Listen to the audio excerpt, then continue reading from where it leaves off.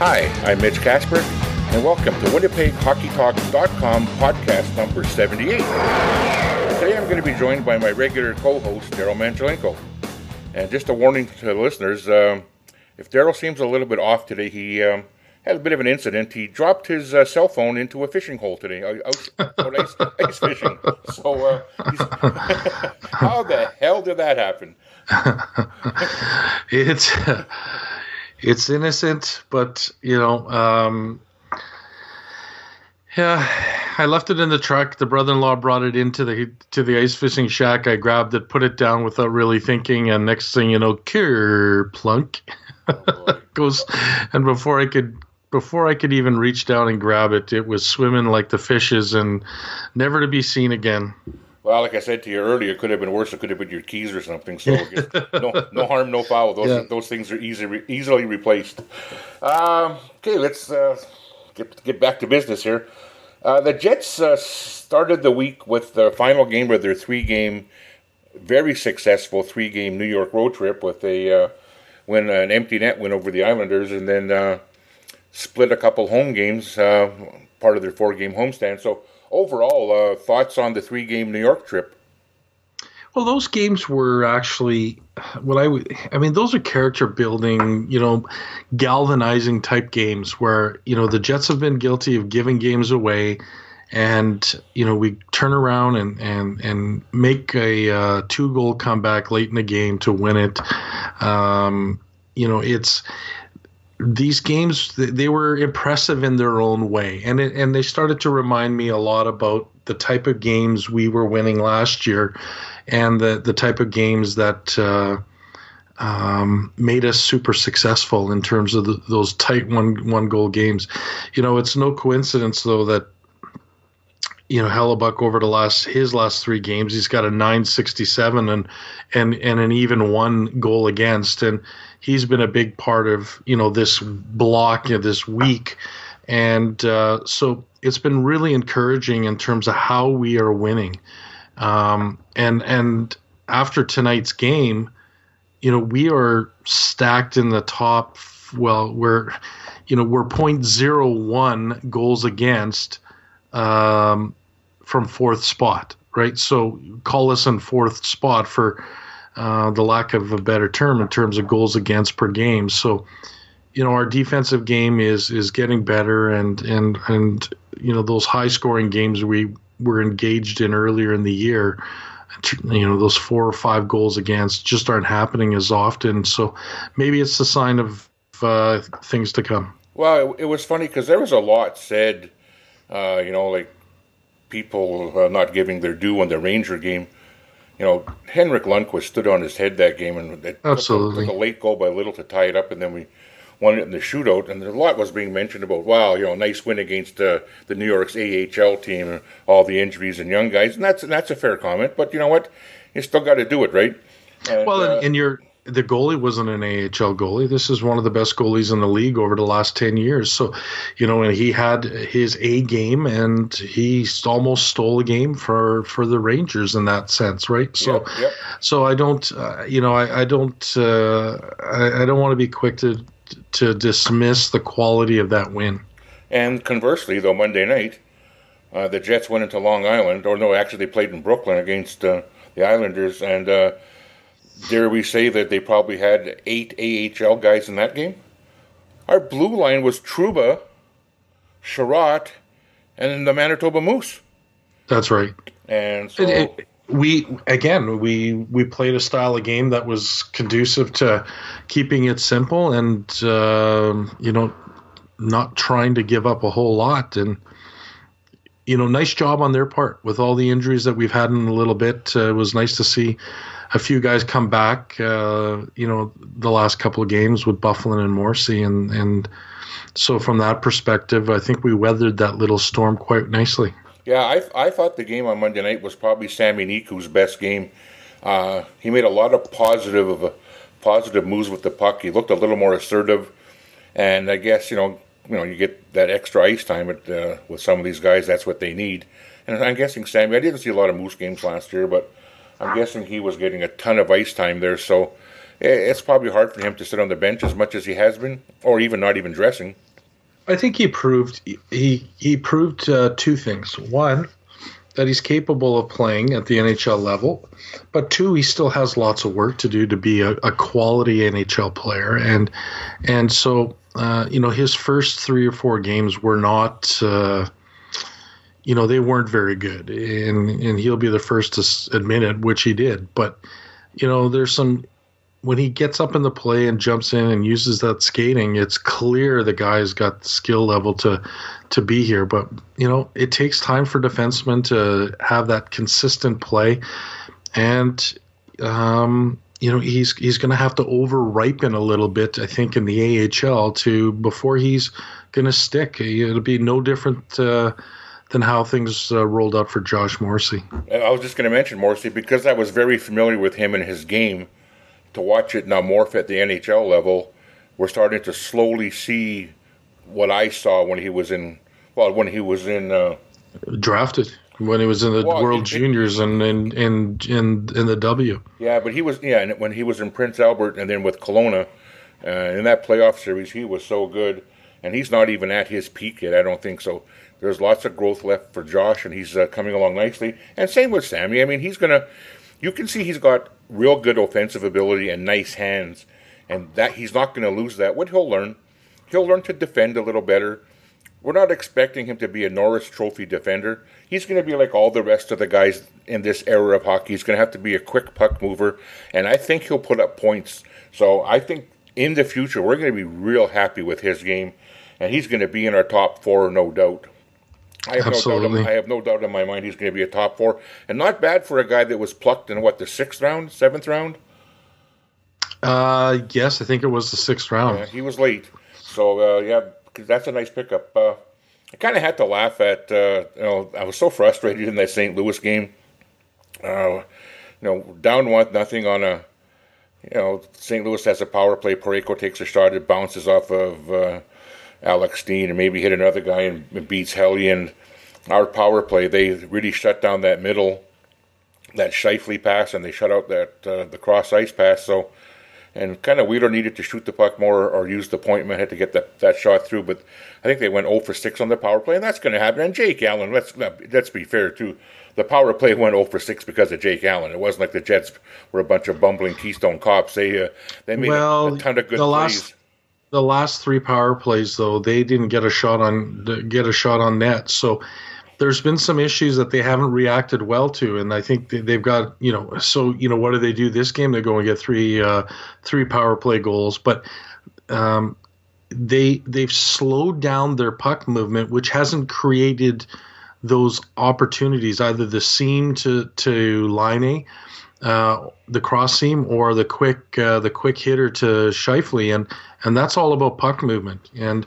But they can get away from all of that and get the defenders playing differently if a few bombs from the point start to happen a little bit. You get there's so many weapons, and they've got to use all of them to keep everybody honest. Yeah, and that's what I was thinking about with Wheeler. He when he comes off that half wall, they know that he's looking, and throughout all the process of them being successful in this power play, there's been times where he'll take a look and he'll snap that high shot at that top corner, and he does have a good shot. And it kind of puzzles me why he doesn't actually shoot more, but he does have a good snapper. But that was something he wasn't looking to do, and if he's not looking to shoot, it was like when the Jets had Toby. They would never cover him because they knew he was never going to shoot the puck. Mm-hmm. So Blake just needs to, even if it's a courtesy shot, you got to flip that shot there just to make them know it's there still. So, Jake Allen was good. And they got goalied. Let's just call a spade a spade. They got goalied. It happens. But the thing that really pissed me off and kind of made me laugh and kind of chuckle tonight is here's Jake Allen standing on his head. He was full value for that shutout. He was absolutely amazing. But yet tonight against the Canucks, he couldn't get through halfway through the first period. So isn't that karma? Isn't that weird how that works? Well, it just tells you how inconsistent Jake Allen's career has been. And why St. Louis is really in the spot that they're in. So, I suppose not a surprise. Yeah. Oh, and just to confirm, Niku was a 7th round, 198th overall. Pretty nice, huh? Pretty darn nice. So the next thing I want to talk about, and it's I need the listeners to understand that I'm not hacking on Patrik Laine. Okay, it's more.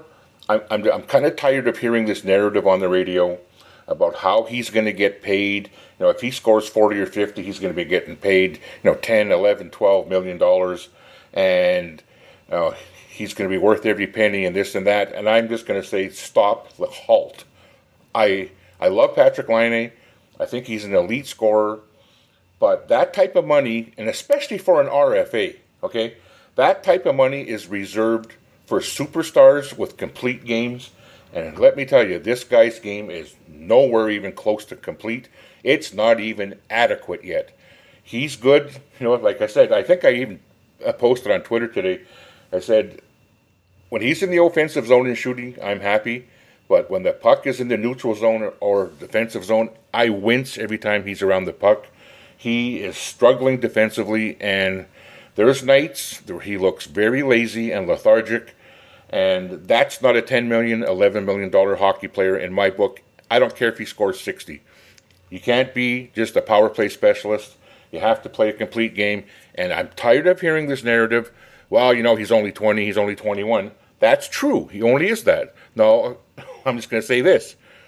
If you want to be paid like the big boys, and I'm not hacking on him because it's going to be with his agent or what they feel the market demands, without looking at the big picture. You can't just look at goals.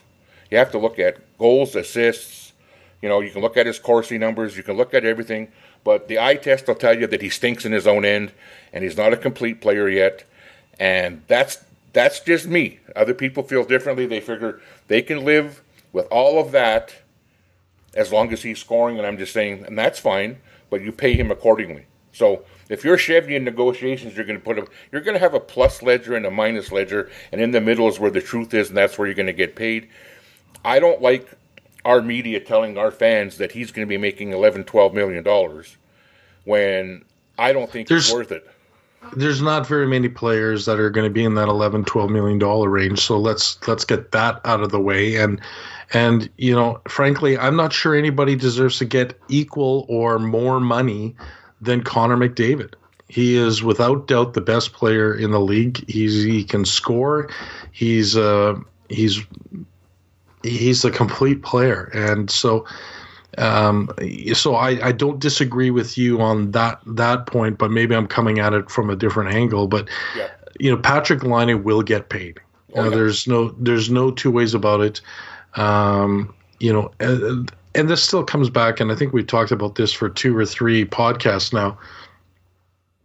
The players are getting paid off younger and younger and younger, and I think that's going to become a huge problem for the league. And maybe the league will view it differently, but it's a huge problem for the teams. The windows of opportunity for these teams is even less than it's been for, let's say, a Chicago, and Chicago's had a big window. Los Angeles had a super short window, but that's maybe they overachieved. They got some great players there and that, but the style of play had a short window for them. So I guess the last he's gonna get his money. Yeah, and I guess going back to the last CBA and the one even before that, it was a rarity for a player coming out of his entry level to be in the top 1 or 2 players on his team. So it's no fault of these young superstars. It's not their fault. They're the best players on their teams, and based on historical numbers, they want to be paid accordingly. So is that going to be an issue the next CBA? I don't know. I've heard a lot of experts say that there is absolutely no reason from the NHL side or the NHLPA side where they would want to terminate this deal. So they figured that this should be a pretty seamless renegotiation of the CBA. Everybody seems to be happy. I mean, everybody has a little bit of their beef. The players don't like the escrow, blah, blah, blah. But for the, that's a big issue, though. Escrow is a big issue. Yeah, but for the most part, they're getting paid, and the best players are getting paid. So I don't pretend to be a cap expert or a CBA expert, but I'm seeing a lot of money. 50% of the revenue is pretty darn good. How they divvy it up is up to them, I guess. And but back to the point, young players are getting paid, and the older players aren't. So I guess, if you want to make, I guess it's what the market will bear. I trust that Chevy's a pretty smart guy, and he doesn't really care what other teams pay their players. If the first guy makes a mistake, Kyle Dubas, does that mean everybody else follows? I say no. But we're going to find out once again this summer. But yeah, I'm very upset with. My thought is with Patrik Laine. Yes, this is his third year. I would hope to see some improvement. I don't think he was this bad defensively in his first year. And Nick Ehlers used to catch a lot of flack about his defensive play, and so did Kyle Connor. To me, Kyle Connor's, of all the young Jets, he's the one who's trending in the right direction with defensive play. He is so much better than he was last year before. Same thing with Nick Ehlers. Nick Ehlers' defensive game has leaps and bounds better than it was. And, he's a product of the Quebec League, too, right? Top scorer, always has the puck, didn't defend much. A lot of flybys and whatever. But he's grown out of that. And I'm just waiting for Patrik Laine to do it. I don't see it.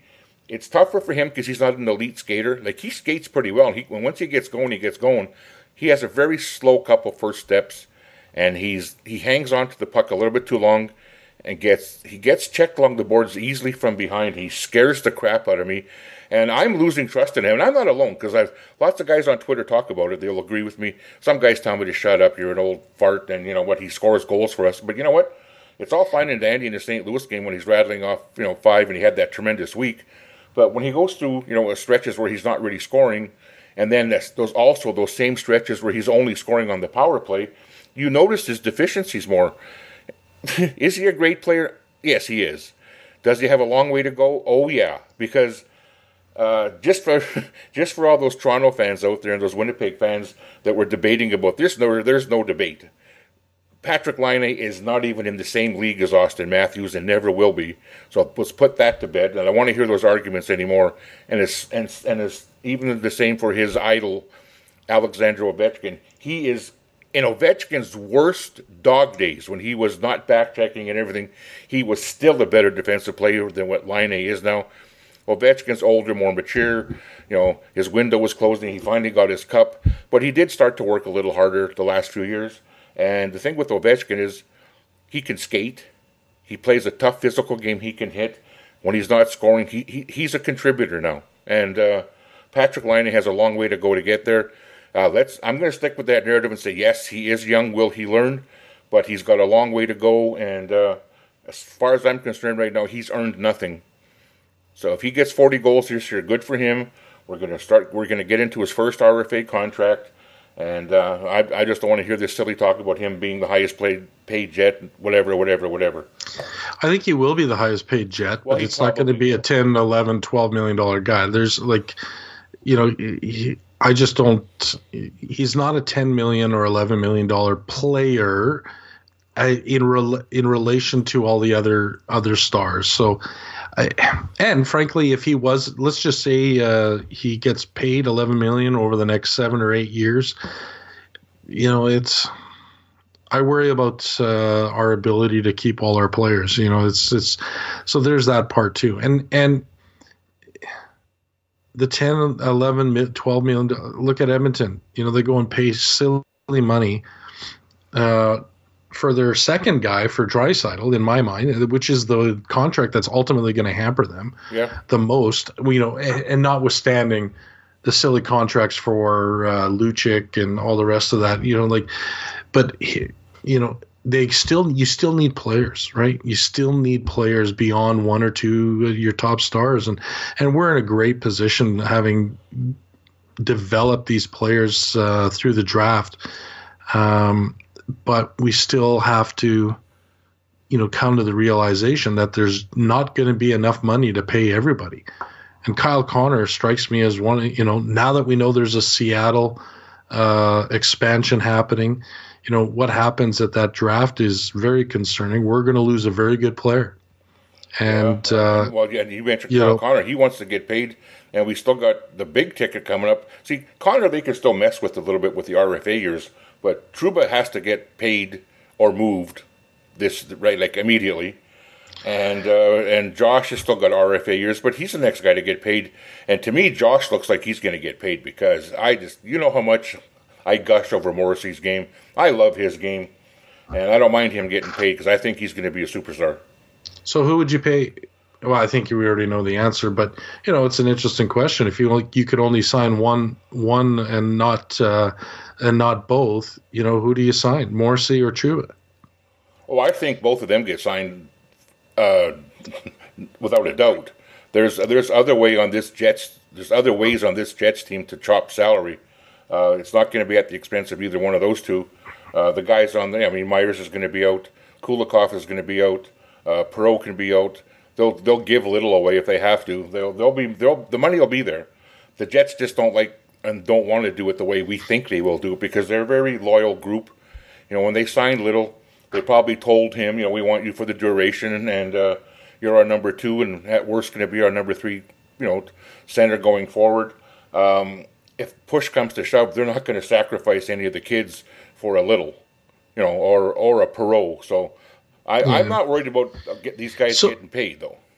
So, given, well,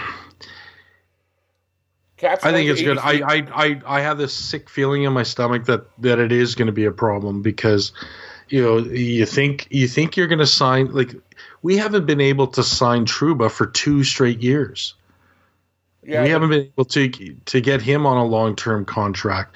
What next year, his last RFA year, he's going to miraculously decide to sign a long-term deal? I don't think so. I don't think he'll ever sign long term here. Do you think Jacob Trouba's problem is that it was money? Because we keep on hearing it's not money, right? Oh, it's totally about money. Or is it the fact that he just wants to go to the States? That's still out there. Well, sure. That talk's not going to go away. So if he but you got to pay. If you want me to stay, you got to pay me. Well, I don't even think it's that. He'll get. If you want me to stay in Canada, you got to pay me. It always comes back to money. Yeah, well, we're going to find. Well, we'll know. We'll find that out this coming summer. Well, not even summer. I'm going to say as soon as the clock strikes midnight on January 1st, Mr. Overhart and Mr. Cheveldayoff better be on the phone or sitting down together and getting this thing hammered out because, we'll have a good idea where we're at in a month from now. Yeah, we'll see if they're talking. Of course, with True North Sports and Entertainment, the cone of silence goes up and you don't hear bugger all until it's done. It would be nice, and I'm tired of hearing, Jets news from the insiders out east. I'd like to hear something from the local market, just saying, Well, there's no one left in the local market that was an insider. We just have to listen to the, God, it's a pet peeve. I don't want to go there, but our local play-by-play guys they're starting to annoy me with this homer behavior. There's nothing constructive that we're ever going to get out of this media group right now. Yeah, and that's and to be fair, that's no criticism of the guys because they can poke and prod all they want. They're just not getting what they want to hear. What happens, I think, when you quote, I'm doing air quotes in the air right now if you can't see me, is the insiders like the Darren Dragers and those guys out east is they'll pester the agent, they'll pester Overhart, they'll give him a phone call every day, where our guys don't have the time or maybe the want or the will to do that. So that's where they get their info from, and they get their info from a lot of other GMs and other agents too. But the Jets are pretty smart, and Chevy's pretty good about keeping things under wraps. So I'd like to hear something come when January comes, just to see if they're talking. With that all being said, I'm kind of getting excited about this next crop of younger players that are going to have to take the bull by the horns because we do need, a lot of quality players on their ELC contracts coming in, and Mason Appleton on that fourth line looks pretty good. Yeah, he was gonna be one of the guys I wanted to talk about today. We talked about him last week, just briefly, our first impressions, and they were good. He could end up being, and a buddy of mine mentioned this to me today, a couple years down the road. I mean, I know they're trying to force feed us Roslovic as our number 2 center. Don't rule out Mason Appleton.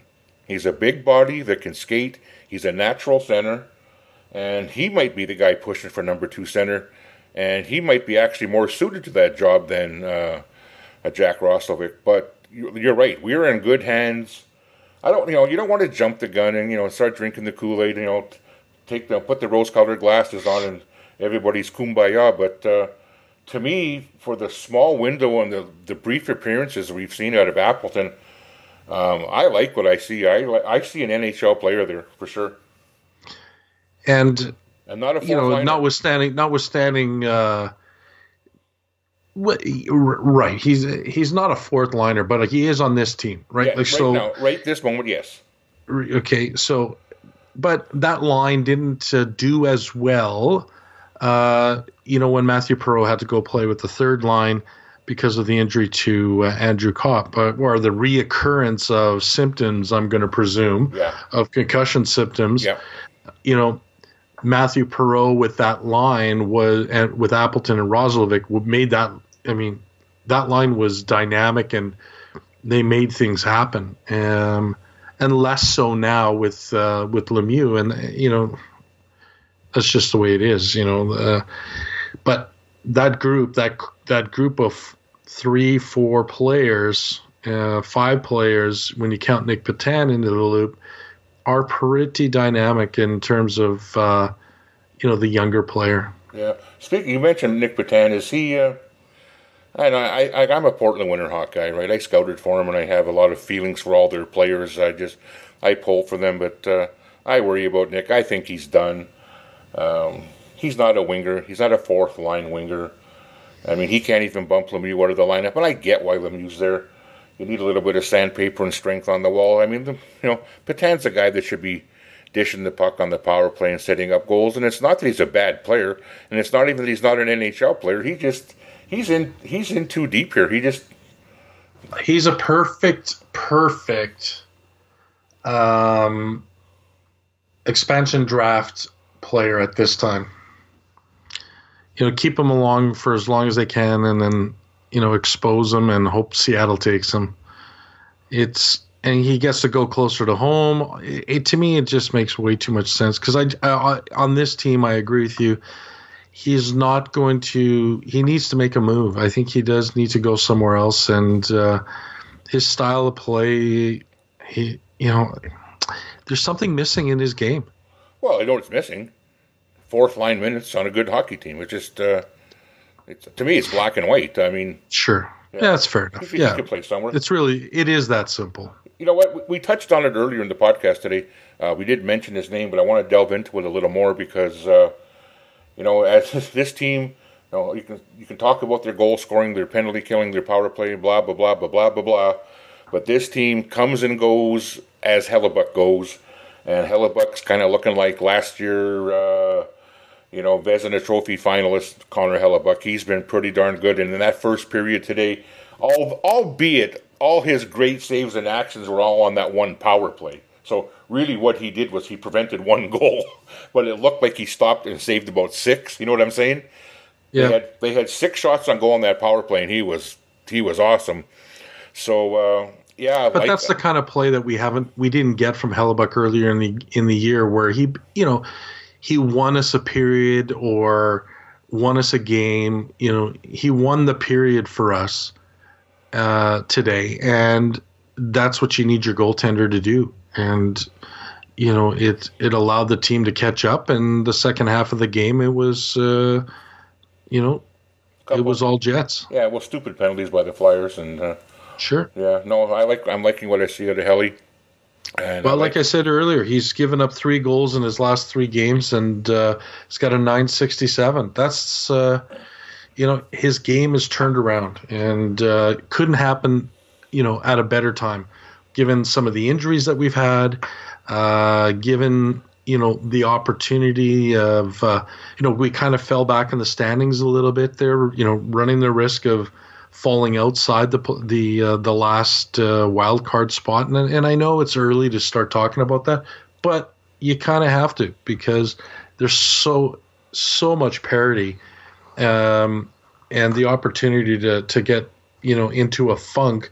Look at Buffalo. what did they win? 10 or 11 games in a row, and since then it's been not very good. Last 5 or 6. Well, as I mentioned earlier, Daryl, like the Jets right now are 29 points, and Calgary, Nashville, and I believe Colorado are all at 30 points also. And we have a game in hand, so in theory, if we win or in theory, if we would have won St. Louis, we'd be in first place right now. And so it's kind of funny. You're never too far from the bottom in the Central or the Western Conference, and you're never too far from the top. Everybody's playing well, and we're right there. We sit here, and it's so funny. Like we can nitpick and pick at the team and their record, but they're 18-9-2, and back in those early years. It was pretty tough to get a couple games over 500, never mind 9 games over 500, right? It was so funny. I was perusing the standings earlier before we got together here, and I was looking at some of the teams that are at the bottom of the standings and, who the bottom 10 are. And I the thought did cross my mind. I was going, wasn't long ago we were sitting there at, like in Arizona, who's at 13-13-2. They rank right there. They're 4th in the league in defense in terms of goals given up, but they can't score, right? So, yep. We were kind of the reverse in that math, but, we were this middle, hanging around 500, just below 500, just above 500. And, looking Arizona, Florida, Vancouver, like that was us, Yeah. And now, that was us. And now we're with the big boys, which is nice, and it's nice to hear people around the league talk about how they all think we're contenders and everything. I know, like we see them a little, and it's like every fan base. You see your team a lot more than the outsiders, and they're oppressed from afar. We see all our warts every night. Speaking of some of our warts, nice segue there, right? I want to touch on the play of 3 of our defensemen. I want to touch on Myers, Kulikov, and Trouba. And I want to start with Tyler Myers, and I'll start. And I'd say the last 2 weeks, and after we were, well, actually I shouldn't say we, because we said that Tyler Myers was low-hanging fruit, and there was no sense picking on him because it was so easy and it's been done to death on social media, talk radio, everywhere else. But I noticed it on the road trip, starting when they went to Vancouver on that road trip, that like every other defenseman, he still makes a couple faux pas, and sometimes he can make some real dumb ones. But I thought that he really simplified his game, moved the puck when and where it should have been moved, stopped trying to be Bobby Orr, and played a little better in his own end. I just think his game overall, since he simplified it, to me he hasn't been a negative impact for me. Like I'm not seeing. Like, when you're on a guy, you can nitpick his game to death. I haven't seen that with him. I went, well, that wasn't a great play, but, that happens. Because it was mistake after mistake after mistake. And I'd say for the most part, he's been, well, put it this way, he's been a vast improvement over the first half of the season. But I actually thought he's pretty decent and actually played a couple decent games. Well, he has definitely simplified his game. He looks better. But he's still a victim of his own, doing in terms of overthinking plays, skating himself into trouble. Those things still creep up. So I guess, the detractors will say that stuff's never going away, and they're probably right. But yep. at the same time, he had, let's give credit where credit is due. His game has improved, and again, couldn't have come at a better time given some of the injury problems we've had on defense. Right. And we needed him to step his game up and keep us in the hunt. Yep. So good on him. Next, Dmitry Kulikov. I've never had much of a problem with his game. For the most part, I've always thought his game was fairly simple. Hit the winger, make the right play, plays a little physical. My biggest problem with him was, as it turns out, he's probably paid a little more than he should have been paid for. But I can't stand guys that are constantly injured, in and out of the lineup. He's out so much. That's my biggest pet peeve with him is, you're not getting your money's worth out of him when he's injured. When he plays, he's serviceable, but he's an overpaid, serviceable left-hand defenseman. But in saying that, since he's come back from his injury, I think he's been fairly solid. He hasn't been a negative impact player as far as I'm concerned, just by the eye test. he seems to have been doing like every other defenseman. Even the best defenseman, except for Josh. Josh makes one mistake a month. Trouba makes one a game. These other guys make one a shift. You know what I'm saying? Yeah. But Cooley's been okay. Right now, as long as he stays healthy, the last 2 games he's played since injury, I got no problem with his game. The way he played at the beginning of the year before he got hurt, when him and Myers were together, he was he played like a $4.5 million player, and that's what we needed. We needed some veteran stability. There was a lot of questions about the left side and all the rest of that. He did what he needed to do, and he did it pretty well. And unfortunately, it's exactly that. If he can't stay healthy, it takes him that much longer to get back in the groove. And in the meantime, going through those, call it interim growing pains, he becomes questionable, right? So injury is the number one issue with him, and I don't mind him at all. There's parts of his game when he's on that are better than others, and he's not a long-term player for this team, and right. So it's he filled the role, and so long as he was a placeholder, he was a placeholder. Yeah. He's gonna be a depth guy. I have no issue with him, other than the injuries. So okay, let's move on to our next guy, Jacob Trouba, who I like to poke at my good friend Scott Campbell. He knows that I'm a Josh lover, and he's a big supporter of Trouba, so we have some fun with that. I thought Trouba was very rough. I thought he was awful in the preseason.